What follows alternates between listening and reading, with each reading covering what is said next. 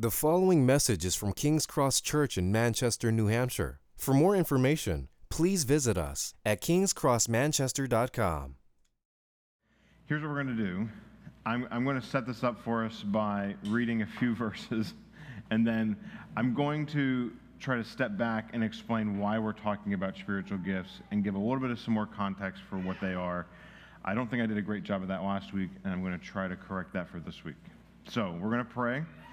I'm going to read 1 Corinthians 14, 1 through 5, and then we will get into this together. Pursue love and earnestly desire the spiritual gifts, especially that you may prophesy. For one who speaks in a tongue speaks not to men but to God, and for no one understands him, but he utters mysteries in the Spirit. On the other hand, the one who prophesies speaks to people for their upbuilding, encouragement, and consolation. Father, as we talk about the spiritual gifts, we ask that you would give us your Spirit now, that we would have ears to listen to each other and hearts to understand, and that I would speak clearly and help us to think through this together. And Lord, as you would will, that we would experience more of the gifts, because we want to know you and love you more. So would you do that now as we worship you? In Jesus' name we pray. Amen. So I wanted to kind of step back and talk about why we are talking about the spiritual gifts. This last week actually kind of offers us a little bit of a entry point. Not last Sunday per se. Actually, we just celebrated this last week, Independence Day, right? Where we as Americans told the British, you shall not tax our second favorite drink, and kicked them out. That's a fair assessment of the Independence Day, right? You taxed our tea, so get out of here. That's the way it works. So we celebrated Independence Day, and there's a lot of things we kind of associate with that, right? Obviously, I was just joking about tea and taxes and all that stuff. But when we talk about spiritual gifts, we're talking about something that begins at what most people call the birthday of the church, right? Pentecost is 40 days after the ascension of Christ, and it is Pentecost is the birthday, both mentioned in the New Testament and throughout church history, that's understood to be like the beginning of what we experience today in the life of the church, right? And at Pentecost, the first Pentecost, there was this outpouring of what the Bible calls gifts of tongues and prophecy and healings and all that stuff. And so ever since then, the church has wrestled with this reality. There's gifts that are talked about in the New Testament. They seem fairly common within the life of the church. At the same time, you have the Word that gets established. You get the New Testament that's kind of solidified within about 100 years of the birth of Christ, so about 70 years after the death and resurrection of Christ. It's all kind of tightened up, and they kind of have the New Testament. And so you have, on the one hand, you have the Bible that gets finalized. And like, this is God's word for us. We have the Old Testament, New Testament. We've got everything that God said to us, and we're going to listen to this and obey this. But you have, on the other hand, this dynamic of, look, there's the spiritual gifts, and it seems like God's alive and moving and does new things in the life of the church. And so throughout church history, you've had this kind of, these two different poles that end up kind of happening, right? You have order, liturgy, and form, and you have people who believe in freedom and expression. And this happens this gets played out all through church history. I mean, basically, I don't know if you're aware of this, most Christians throughout the world worship in the same type of pattern. Basically, the first part of the worship service is all about what's called the ministry of the word. So we listen to the word, we sing the word, and then the last part of the service is the ministry of the table, where you celebrate the Lord's Supper. If you grew up in any sort of like mainline church, Presbyterian, United Methodist, which I grew up in, that's what it's like. Roman Catholic, it's very similar. Greek Orthodox, very similar. Like, that's how a lot of people worship, and it's largely been the same. But the mechanisms of how you do that is kind of what we're talking about when we talk about spiritual gifts. Do you tell people what to pray, or do you let them pray what they want? Like we gave, for example, when Rachel prayed earlier, I have a few prompts for her, but there's no like, pray this prayer. So there's this tension of we have established forms of how we worship, but we worship a living God. Like, there's not just kind of a guy in the book who did a bunch of cool things back then. I think that we all gather here because we think that God is alive and active, and he does stuff, whatever you want to call that. And so we live in this tension of how do we look to the Bible, do what it says, worship the way it says, but also we worship a living God who seems to do new stuff. Not different from the Bible, but new encouragements. I mean, we have another day because he's given us more mercy. I mean, that's plain from the Bible. New stuff and how we live and experience. That's kind of the tension that we're living in. And that's why we're talking about what do we do and how do we make sense of all this spiritual gift stuff. So when we talk about gifts of tongues, prophecy, all healing, miracles, all that stuff, what we're talking about is how do we live within this tension of the Bible is the Bible, and it tells us how to know God and obey him, and God's doing new stuff today. So are we making sense here? Is this clicking? We're okay? We're on this trending up. Okay, all right, just making sure, All right, everybody got your gladiator thumbs up, we're going to go up or down. We're going So, okay. I'm just saying, and depending on your tradition, the way you kind of value which way or the other kind of makes you think through what's the real stuff of worship. Like if you grew up Roman Catholic, the real stuff of worship, really, it was the Eucharist at the end, right? That's what you grew up, and that was the deal. If you grew up in kind of the Reformed and evangelical world, it's kind of what we're doing now. It's the preaching of the word. It's the real stuff. I grew up United Methodist. If you grew up in kind of that Wesleyan United Methodist context, the singing, that was the deal. I loved the hymn number 469, and we're going to sing. When we sing that, everybody, that's the big deal. The singing was the big deal. That's the revival tradition, United Methodist tradition. If you grew up charismatic, it's the gifts and what kind of happens in the congregation. So we're trying to have a conversation here as a church. What does it mean for us to live in this dynamic so that we value the things that the Bible values? Because you'll notice that real stuff of each of those traditions, all really important stuff. Lord's Supper, preaching, singing, all that gifts, like all that stuff's important. So how do we as a church figure out what the appropriate expression is for us here? So here's what I want to do. I want to kind of lay out a main point that's going to be very similar to last week, and then I want us to kind of talk through the focus and purpose of the gifts, the function of the gifts, and then the life of the gifts in our church. So here's the main point. Spiritual gifts are various ways the Spirit empowers us to worship the living Christ together. I'm trying to, what I've just set up with what we just said, I'm trying to capture all that in this main point, and so you see, we are worshiping the living Christ together, right? Jesus rose from the grave almost 2,000 years ago after, 40 days of meeting with his apostles and friends. He ascends into heaven where he reigns over the universe right now and is alive. So we don't just believe in some guy in a book. He's alive. So we're worshiping him, and the Spirit empowers us with various ways to do that right now as we gather together as a church. So the first thing I want to kind of pick up here is the purpose of the gifts in corporate worship. Here's what I want to do. I want to read a section from 1 Corinthians 13 and 14, and then David's going to, one adjustment from last week, David is the mic runner. So if you want to say something, just flag David down, and he'll bring the mic over to you, just so that we can all make sure that we're hearing it correctly and helpfully. So 1 Corinthians 13, so last week we talked about the gifts, where we kind of talked about that list stuff. This week, we're talking about 1 Corinthians 14, but the lead into 1 Corinthians 14 is chapter 13, and here, this should sound very familiar to you. Love never ends. As for prophecies, they will pass away. As for tongues, they will cease. As for knowledge, they will pass away. For we know in part, and we prophesy in part, but when the perfect comes, the partial will pass away.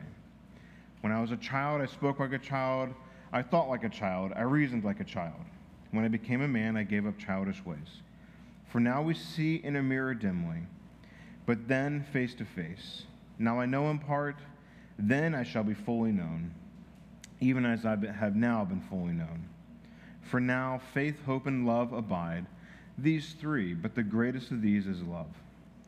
Pursue love and earnestly desire the spiritual gifts, especially that you may prophesy. So, this is kind of an open conversation, as we were doing last week. When I read this out loud, and Paul talks about love is a priority, where do you feel the emphasis of the spiritual gifts? When he gets to that, what's the priority here? I just need to be encouraged in Jesus because it is hard to follow him, right? It is not an easy life as a Christian. That's not to say that it's like terrible, but I'm just saying we need this encouragement in Jesus. And so we show up. And part of the reason we talk about gifts is to say we have a plan for how we want to worship God and be encouraged. But he's also a living God who has something new to say to us. So how do we live in a way that we anticipate him showing up in new ways to encourage us? And I think some of that's going to be, I'll say this, and then I want to turn to Q&A just to say, like, any questions about this before we move on. This is trial and error. How do we figure out, for us in particular as a church, right? I am not responsible for any other church in this city. I'm responsible for our church because I'm a member here. This is our congregation together. So I don't know if you guys recall, about 3 or 4 months ago, we asked, like, hey, does anybody would like healing? And we responded, laid hands on people, prayed for them, prayed for healing in one way or the other. It was great. I talked to a few people afterwards, and they were just like, I had never experienced that before, and it kind of caught me off guard. And just by probing and asking questions, what I realized was when I thought, hey, we're going to pray for healing, like, let's pray. We gather around, lay hands on people. Like, that's such a foreign experience for most people outside of, like, whatever my church experience has been, that it was just like, it was a bit jarring for them. Like, I show up to a group context to hear about Jesus and sing about him, and now I've got random strangers laying their hands on me, praying for me. Like, you can understand, when you lay it out like that, it is a bit different than what people come in expecting. That's not to say that anything wrong happened or that anybody was offended by what happened, but we need to figure out how we're going to practice that type of, let's pray for healing, in a way that then sets people up to be encouraged. Is that making sense? So that it's not just like, hey, we're going to do our religious thing, and if you don't know what's going on, you're dumb. That's not what we want to communicate to anybody. We want people to be invited in and respond in a way that they are built up with each other. All right, any questions on this before I move on?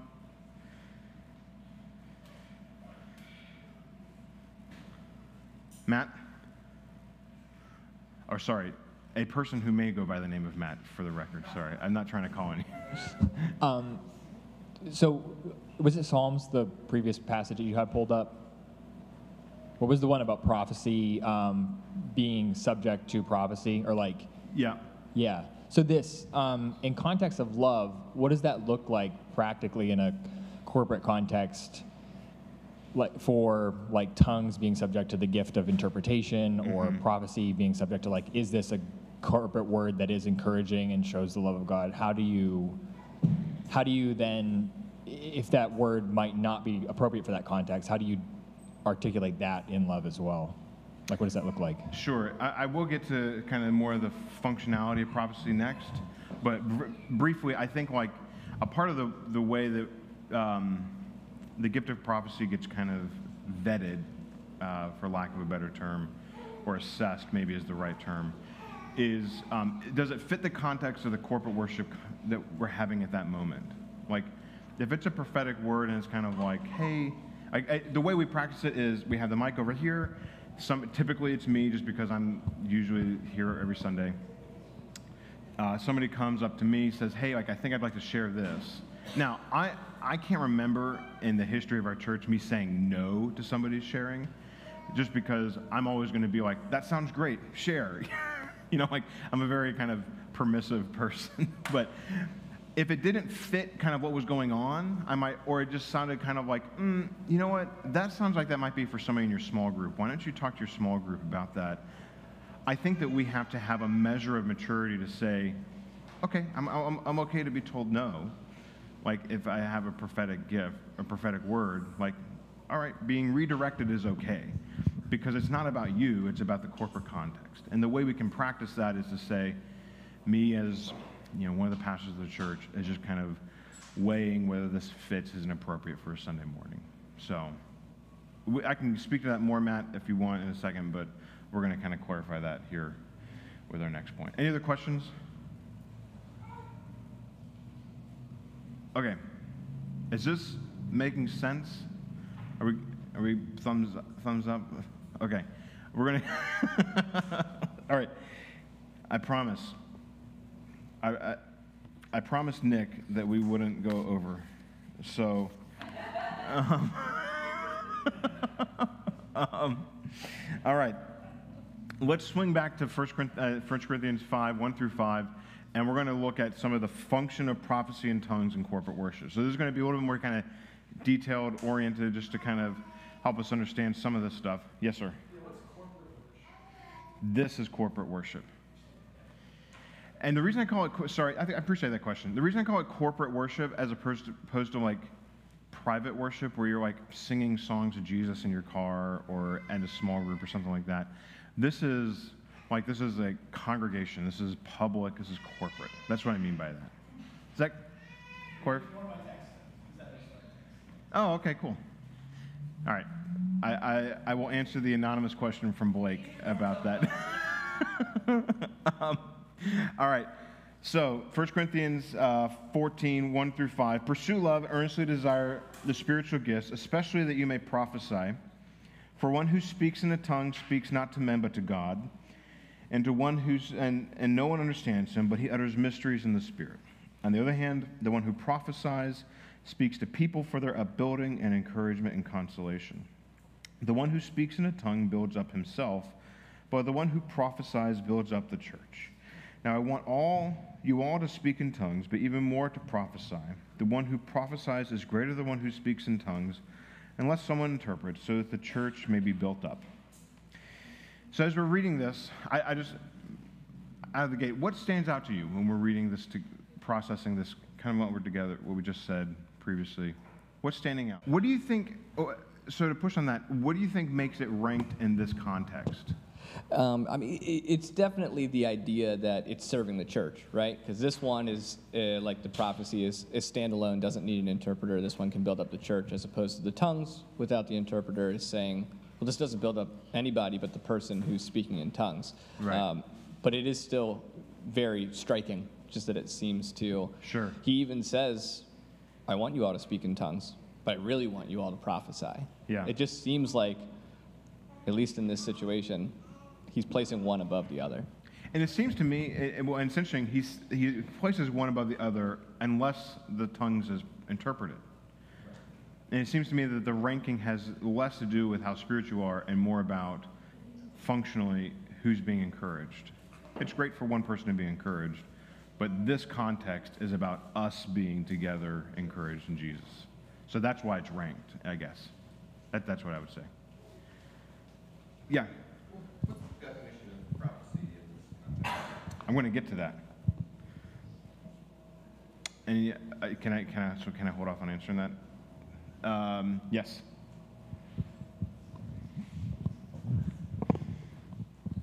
So, interprets for speaking in tongues, when in the previous verse it references speaking in tongues for speaking to the Spirit. So, is it for both? Like, speaking in tongues, is that referring to just why would that be necessary to interpret, is really what I'm asking. The reason for interpretation is so that it can be shared in a group context. It doesn't need to be interpreted if it's just for you. But if somebody, what he has in mind is if somebody stands up and says, "I've got a tongue, the spiritual gift of, the gift of tongues," and yabba dabba do, and everybody in here is like, "What does that mean?" It needs to be interpreted for it to have. I'm not trying to diminish the whatever, make fun of the gift. I'm just saying, without saying what a tongue is, so that it's helpful for everybody, right? So that's why it has to be interpreted. But if it's just you on your own praying, it doesn't need to be interpreted because you're being encouraged. And that's kind of what he goes on to say in the passage. Does that answer the question? Okay. All right, so let me kind of get into, I think we want to get some definitions here, and I'm going to provide some, and we'll talk through kind of some of the details here. So as you have more questions, just, raise your hand. We'll engage. So to set up the gift of prophecy, just to clarify, I think within some traditions, when I use this language, it gets very confusing because when we think prophecy and prophets, we think Old Testament. Those Old Testament guys, they were prophets who were appointed by God with authority, and we have what they said in the Bible. So when we say something like the gift of prophecy, it can be it makes some people very nervous. Like, are we talking about people who add to the Bible or have it the authority of the Bible? That makes people feel nervous. Understandably, right? You wouldn't want me getting up here and saying, like, just so you know, you need to add stuff to the end of the Bible because I'm speaking the voice of God. That's how cults get formed, right? All that stuff. So when we talk about that, I just want to say that in the Old Testament, there are examples of what we talk about with the gift of prophecy. So, for example, Moses is, when he brings together the people of God in Numbers 11, there's this kind of outpouring of prophecy where people are prophesying about the Lord, and Aaron comes to him and says, there's these people who are prophesying. Don't you want to tell them to be quiet? And Moses is like, would that all the people of Israel would prophesy.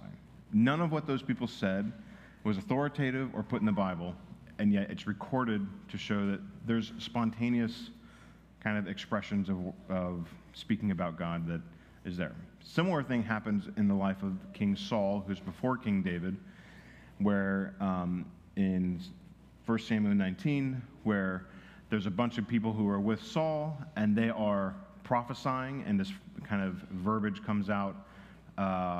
Saul, who is basically singing among the prophets, and it's all these people who are prophesying, but none of that's recorded, none of it's authoritative.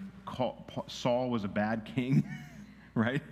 He wasn't a good guy, and yet it was still a legitimate expression of people worshiping God in a spontaneous way. So just to kind of say, there's a couple examples of that in the Old Testament. I can get into that maybe offline, just because I didn't really do a deep dive to refresh myself on that stuff. So Isaac was asking, what spiritual gifts are there? There's so we're talking about gift of prophecy here. There's gift of tongues, healing, miracles, revelation,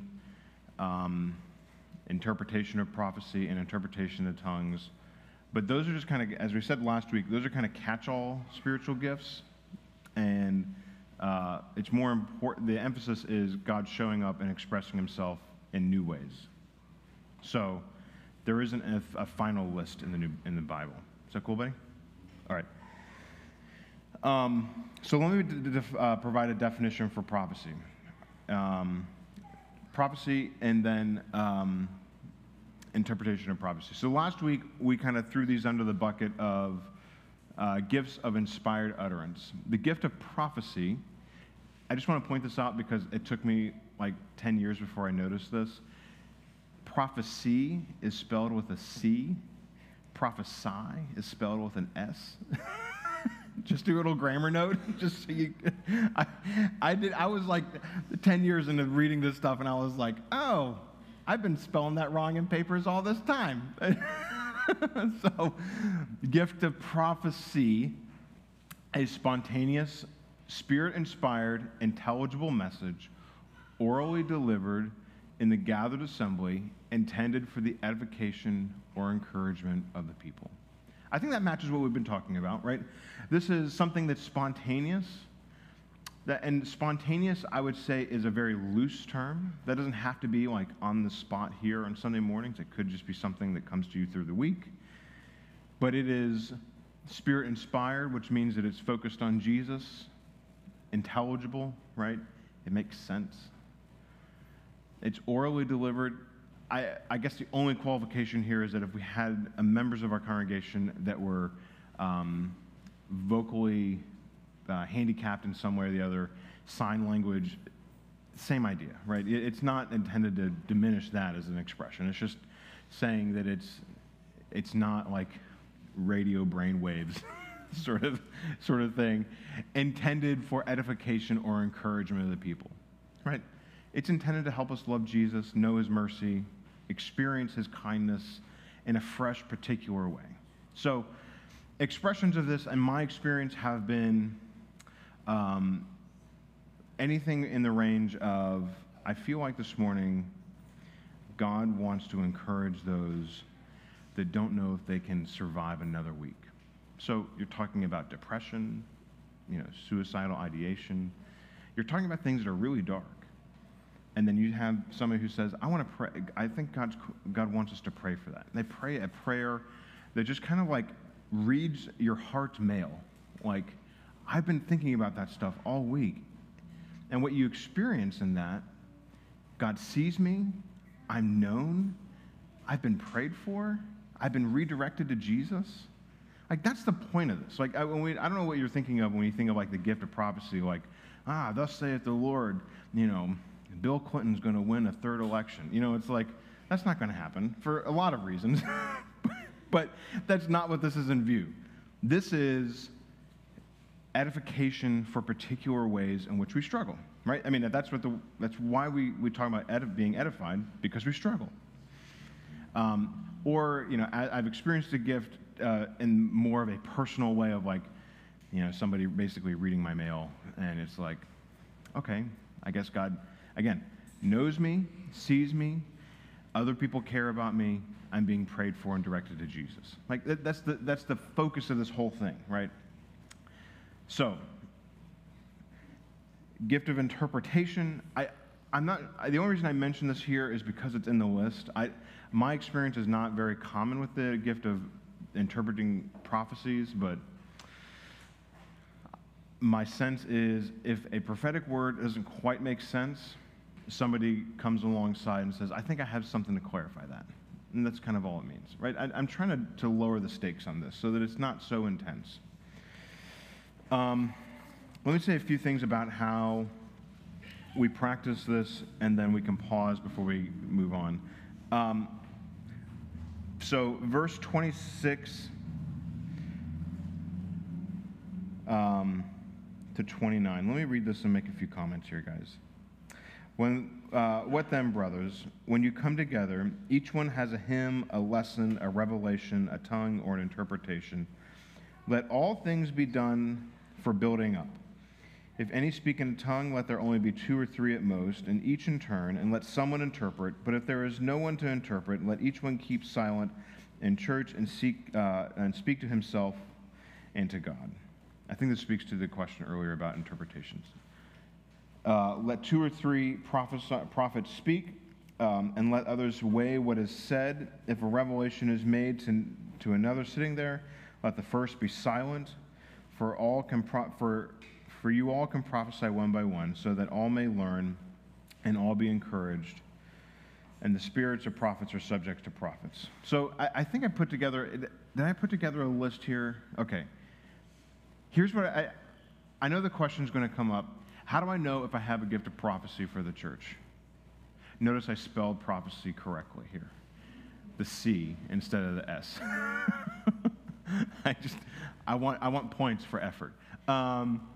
So do you have a clear idea about something that would encourage other people in their Christian walk, right? Gift of prophecy is for building up, strengthening, encouraging. Does it fit the public context? Does it fit, for whatever reason, does it fit what we're doing? Are you willing to ask others to help in sharing it? I think that's kind of the baseline of what's going on with spiritual prophets or subject to prophets. If somebody has something to say while another's speaking, the other one sits down. Paul, you have to remember, in this context, was addressing a church that had gone amok on this whole thing, and everybody was just speaking whatever came to mind at any point, and there were just arrogance all over the place. And so basically he's just saying, like, are you humble about what you want to say?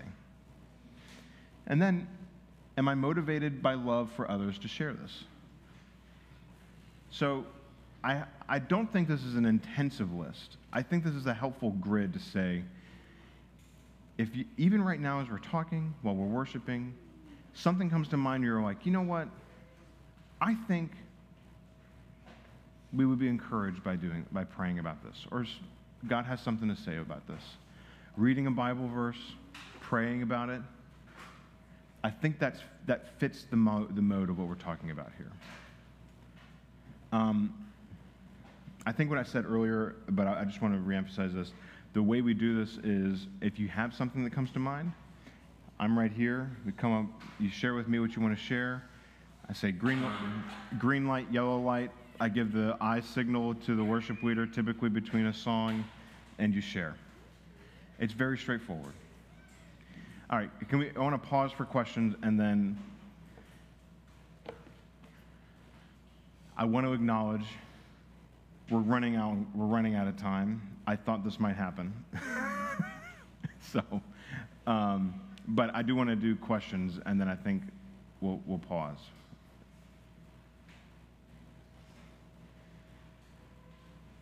Any questions here, guys? No? I'm just going to skip over some stuff and end with a thought on this to kind of help us, I think, kind of see the focus of what's going on here. All right, you guys cool with that? All right.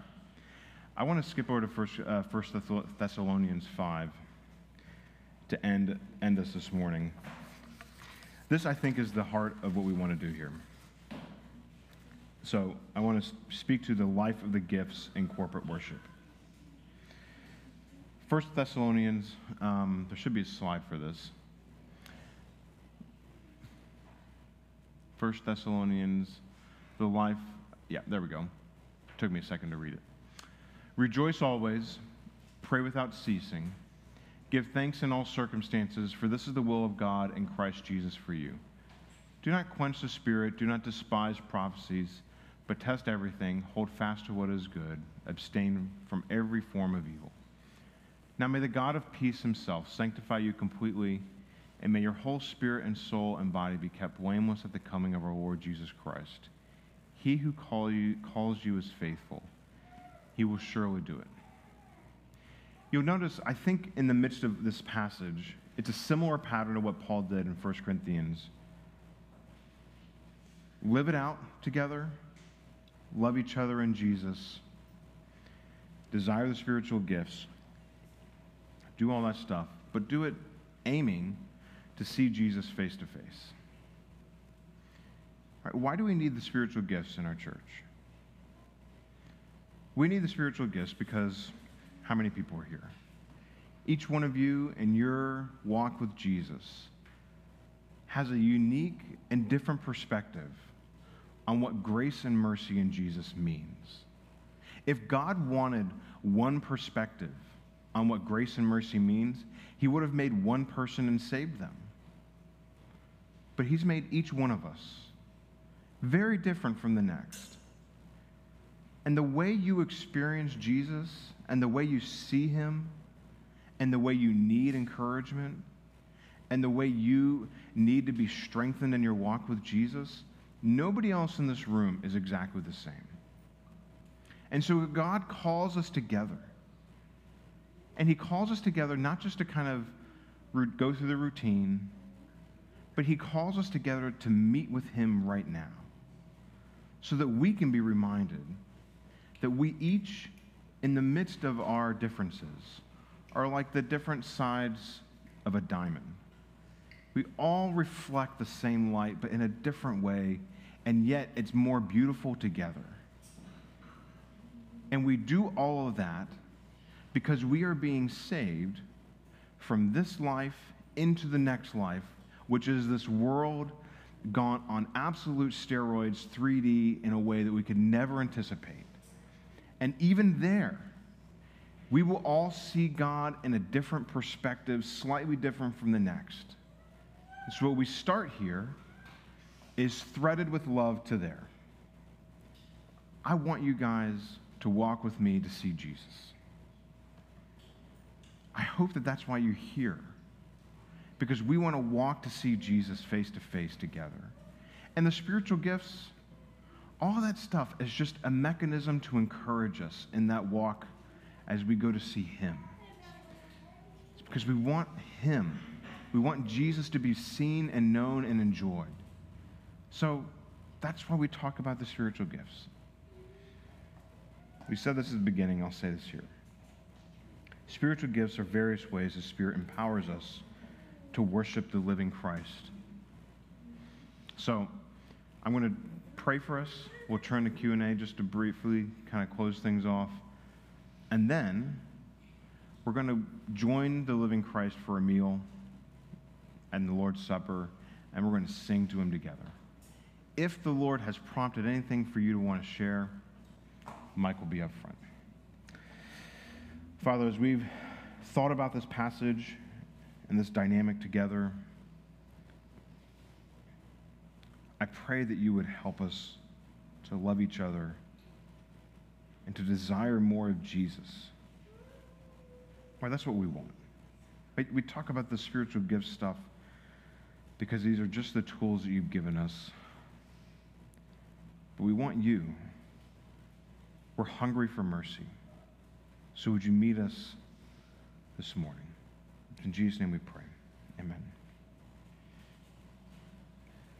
All right, let's see. Got it. I got Blake's anonymous question. That was all. Super anonymous. That's all I got. Any other questions before we kind of turn to the Lord's Supper together? Yes, Nick.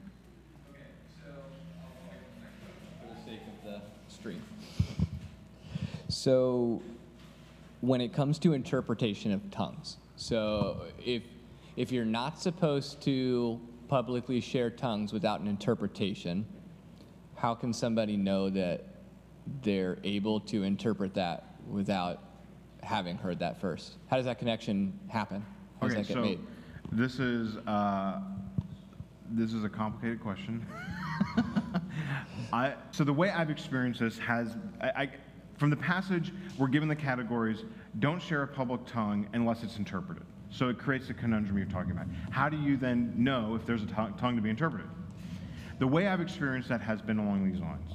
Somebody comes up to the mic up front, or one of the pastors says, I think I have a tongue to share. And you can do one of two things. You can either wait and see if somebody comes up and says, I think I have an interpretation, is there a tongue? Or you can make an announcement, hey, we've got somebody who has a tongue to share. Is there anybody here who has an interpretation? And you just wait and see. And we have to live in a world where no interpretation means, hey, great job experiencing the gift of tongues. No interpretation this morning, so keep it to yourself. And that has to be okay.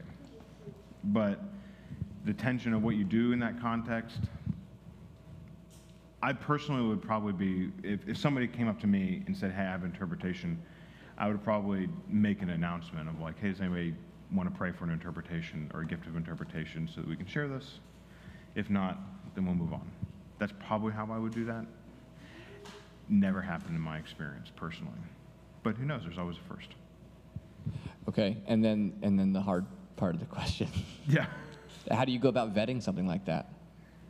You don't have to go super deep into it. Just Google same sort of thing. Translate. Duolingo. I don't know. I just think you have to go on faith. Of like, I'd rather have a mess to clean up than nothing. That's kind of the way I operate. So. Cool.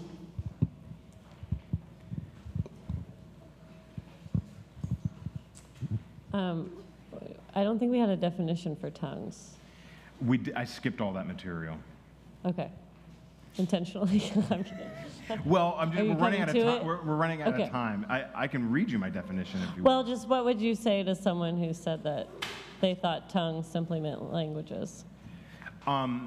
So my reading on that is Paul's pretty clear here that in 1 Corinthians 14, especially, that the gift of tongues is about intimacy with God and prayer. Like there's multiple ways in which he says, and he's just referred to in 1 Corinthians 13 to the angelic language or angelic tongues, which I think is probably just a shorthand for unintelligible.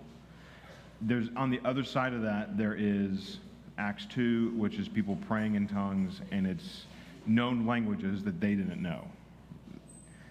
I'm not inclined to do, both are in the Bible, so I want to affirm both. I'm inclined to think the first one is missionary context, where you're breaking new ground and sharing Jesus with new people groups. Gift of tongues that's in unknown prayer language is more personal corporate or personal prayer language type stuff. So I want to affirm both without having to get into like which one is which, because it seems like they have different contexts that they show up, right? Missionary context, sharing Jesus with people who you don't know the language or whatever. Corporate worship context where you're just trying to grow in your intimacy and knowing God, that fits that context more. If somebody's just going to interpret a message into the language that the people speak, it's kind of like, what was the point of it being in an angelic language for everybody? Sure. That's just an observation. I don't know if there's no question to it. It's just. I'm not saying that it's clean and easy on all this stuff. Yeah.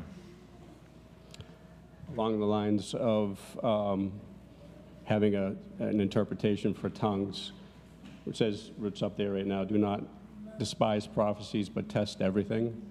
What do you feel is the way to test a prophecy?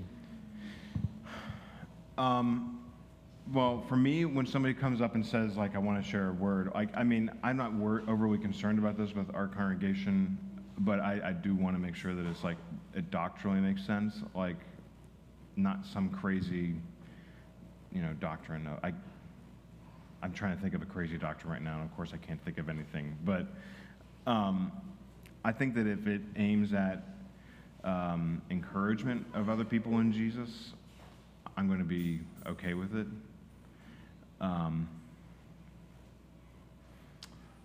That's me. My testing is along those lines of like, is it going to encourage people? Because have you ever had like a backhanded compliment? Like, I want to hear something to be kind of like, I don't want somebody to get up there and be like, share like, God's going to help us grow in our worship together because everybody here is dead in the spirit. It's like, okay. Maybe it's encouraging, but not really. Like that's kind of what I mean. Like, I don't want that type of stuff. That's kind of what I'm testing for. I do think it's interesting to consider, how do we despise prophecies? I think that's a cultural conversation in a certain sense. Thank you for listening to this message from King's Cross Church in Manchester, New Hampshire. Please feel free to share or distribute this content, but do not charge for it or alter the content in any way without permission. King's Cross Church exists to treasure, proclaim, and grow in the gospel of Jesus Christ. To find out more about King's Cross Church, please visit us at kingscrossmanchester.com.